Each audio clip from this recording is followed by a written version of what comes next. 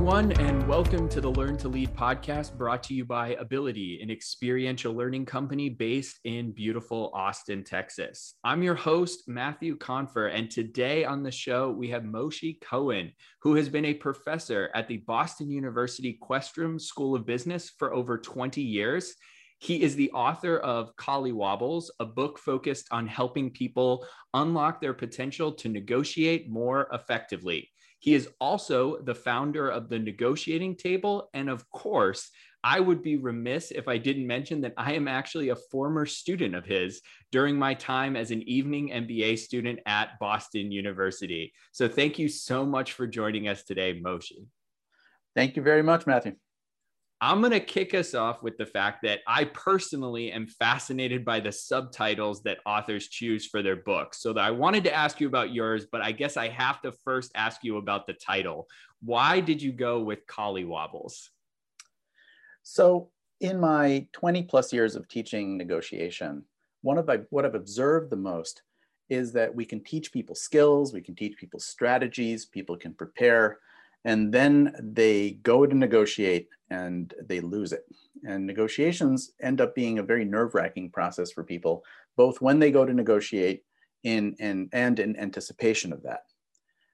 The term collywobbles is an archaic British term that means those butterflies you get in your stomach when you're about to do something that makes you nervous or anxious. So it seemed like the perfect title for the book. Definitely a perfect title. Let's move on to the subtitle, which is How to Negotiate When Negotiating Makes You Nervous. So a two-part question. Why do you think negotiating makes us nervous, and what can we do about it? So negotiation makes us nervous for a bunch of reasons. The first one is that we associate a lot of fear with negotiation. And when I say we, I'd say it's most people. And you can think of the fears that people bring into their negotiations on three levels. One is we have a fear of tangible hurt. If I negotiate too hard, I might lose the deal entirely, right? If I try to get too high a salary, I might lose the job completely.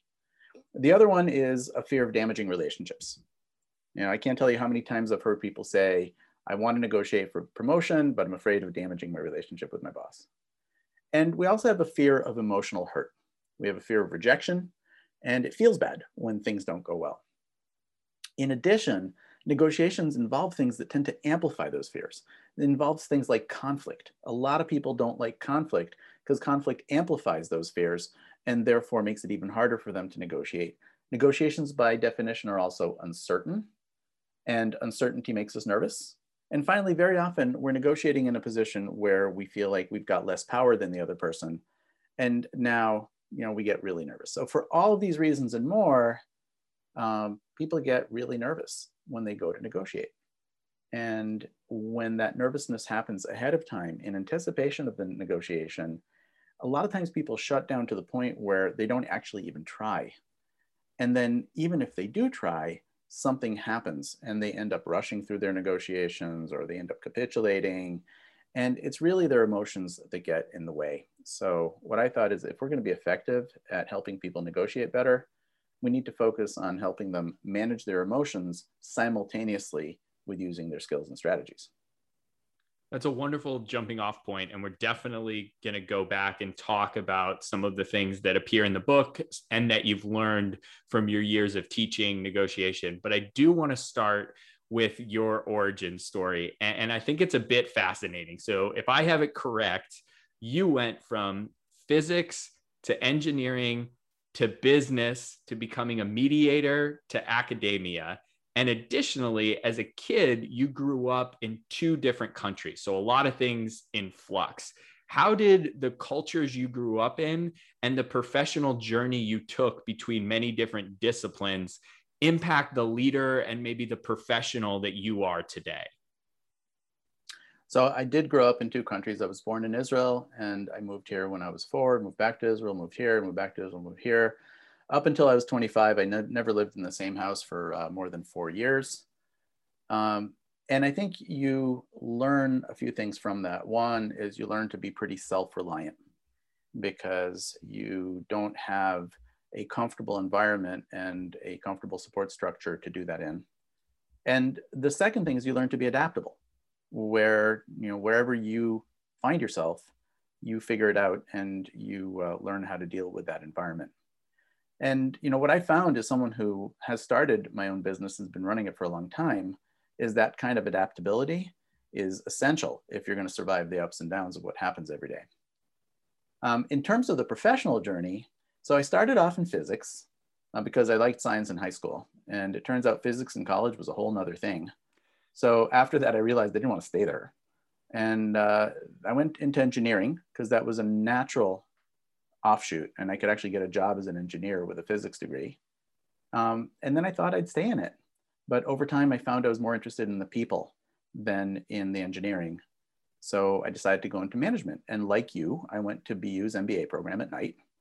And in the course of doing my MBA, thinking I was going to go into management, I discovered negotiation and mediation. I fell in love and have been there ever since. Most people who mediate add some other things to their mediation practice. Teaching was very natural for me. And at some point, BU invited me back in to teach. So that's the short version of the story. Let's build off that. So you've had over 2 decades as a professor, and the 2 disciplines you focus on are leadership and negotiation. What are common themes between those 2 disciplines? I'd say the first one is listening.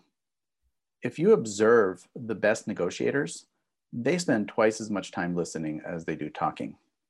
If you observe good leaders, they spend a lot of time listening to the people they're leading, and that teaches them how to lead them more effectively. If you're going to inspire someone to follow your vision, you need to understand what inspires them. So you need to listen to your followers.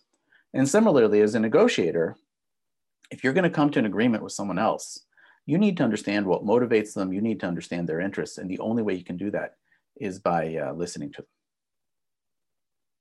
I mentioned in the introduction, and we've talked about it a little bit, that I had the pleasure of attending your class, and the exercise from your class that has without a doubt impacted my life and my career more than any other was called the NOS exercise, N-O, NOS exercise.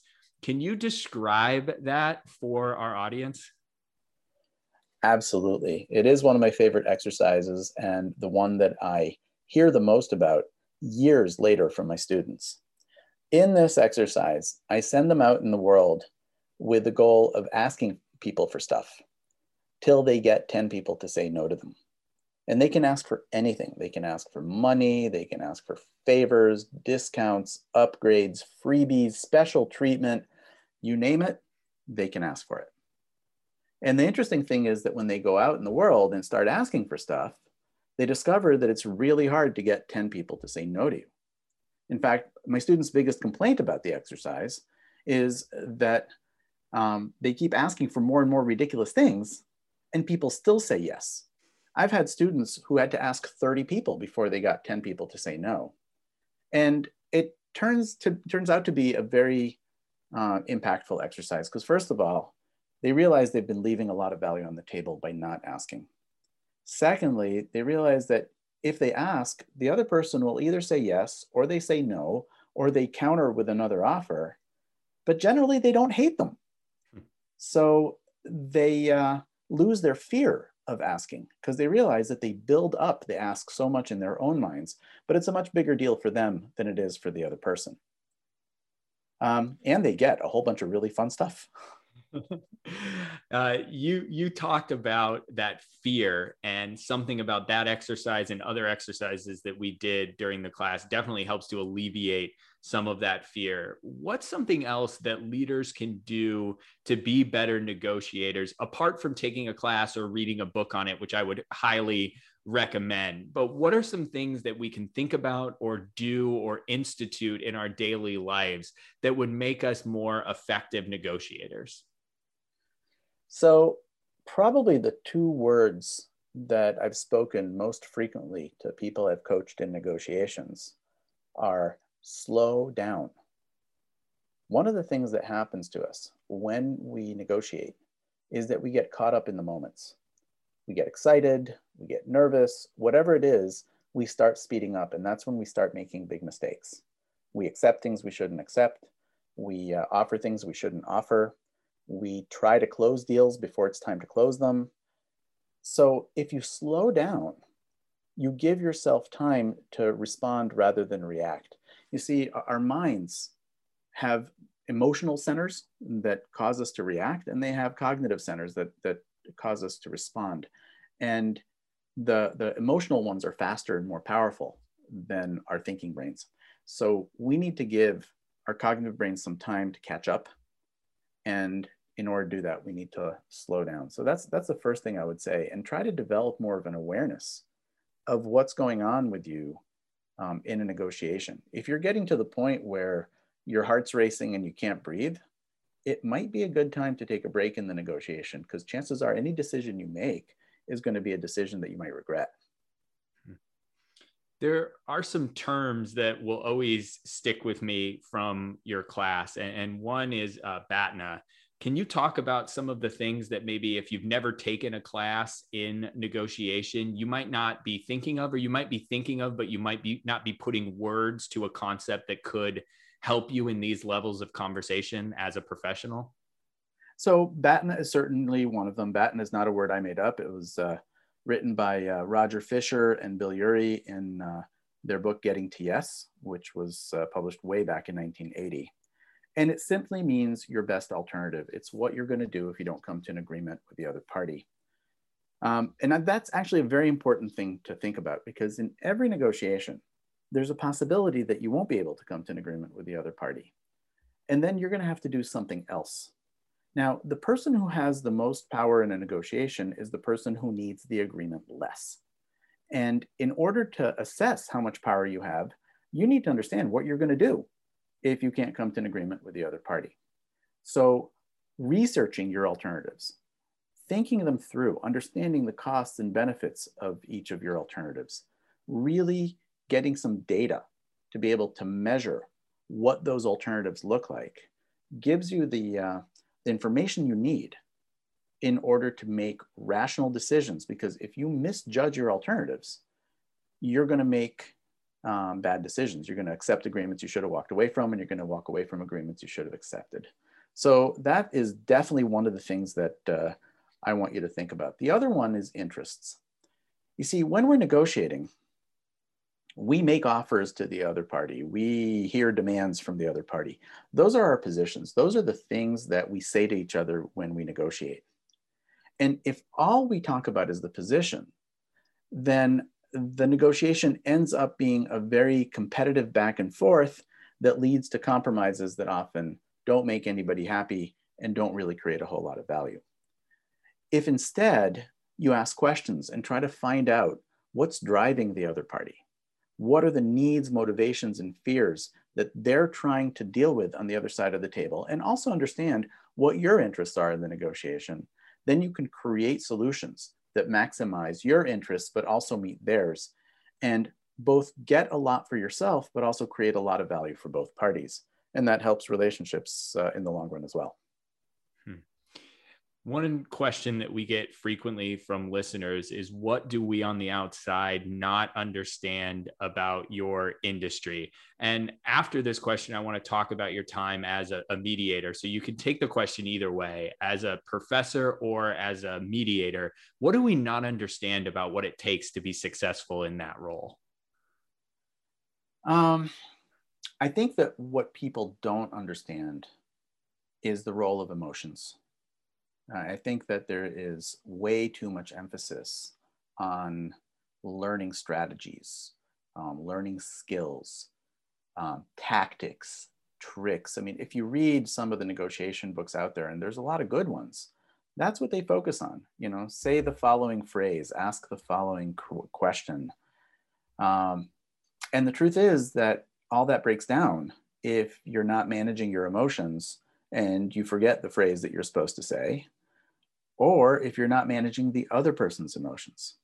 So there's a lot of psychology to both negotiation and mediation. And by the way, the difference between them is that in negotiation, you're a party. And in mediation, you're a neutral trying to help two other parties. But the skills are very similar. So let's talk about that role as a neutral party. What's a lesson that you've learned over your years in the field of mediation about human nature or how people operate that has really maybe changed the way you operate in your life or that you lead in your own life? So probably the biggest lesson I've learned is that I don't know anything.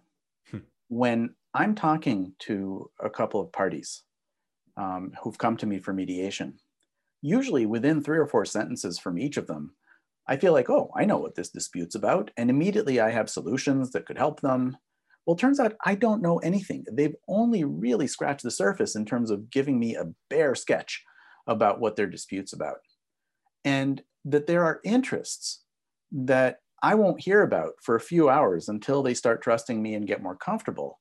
And it's those underlying interests that really drive their decisions and are really going to come to something that is something that is going to be a durable and lasting agreement.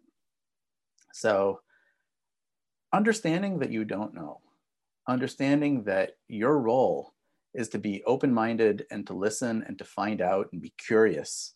I mean, that is a real lesson that I both use as a mediator and that I teach when I teach new mediators, is to suspend your judgment because you really don't know much.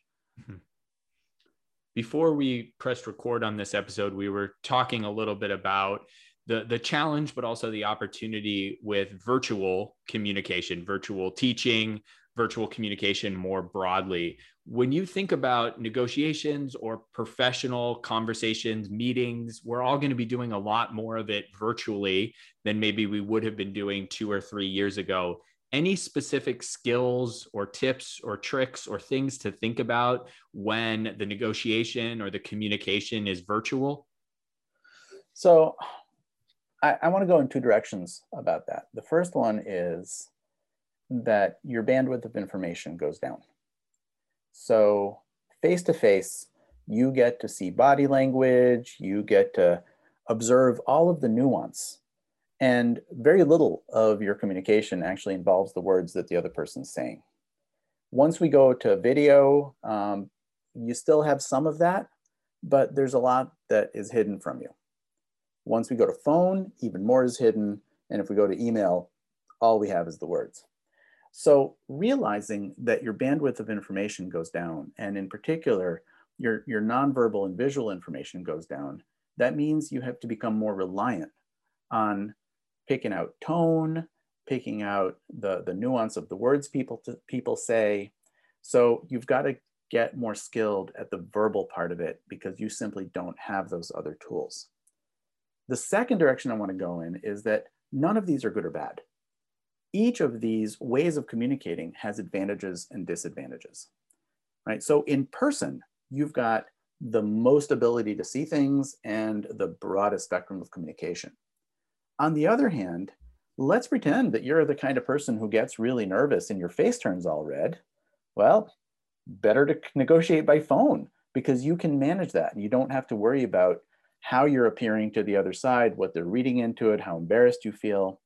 So instead of saying one is better than the other, I would say, look at the strengths and challenges of each, and then look at what you and the situation require, and then pick of those the best form of communication that matches between the needs of the situation and what you need.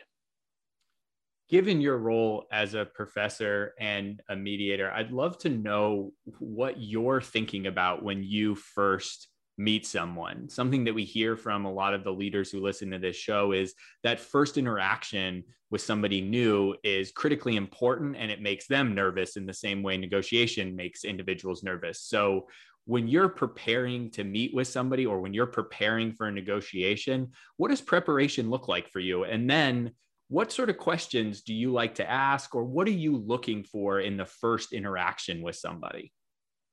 Wow, that's a great question and very complex. In terms of preparation, if I'm preparing for a negotiation, there's a ton of stuff you want to prepare. Right? You want to find out as much about the context of the situation. You want to gather a lot of data and information.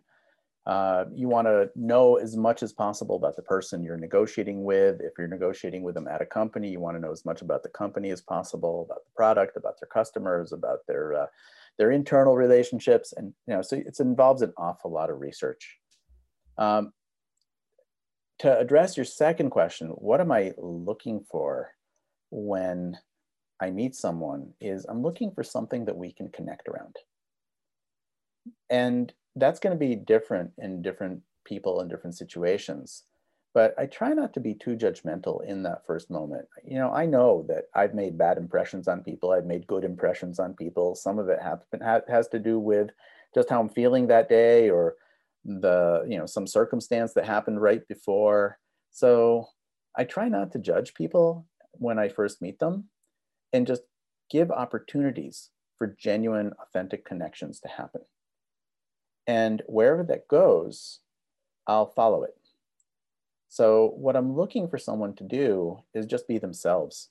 I remember one time I was interviewing a student who was applying to BU, and I asked her, so tell me about yourself. And she started reciting what was a memorized script. And I stopped her about 30 seconds into it. And I said, listen, I don't know you at all.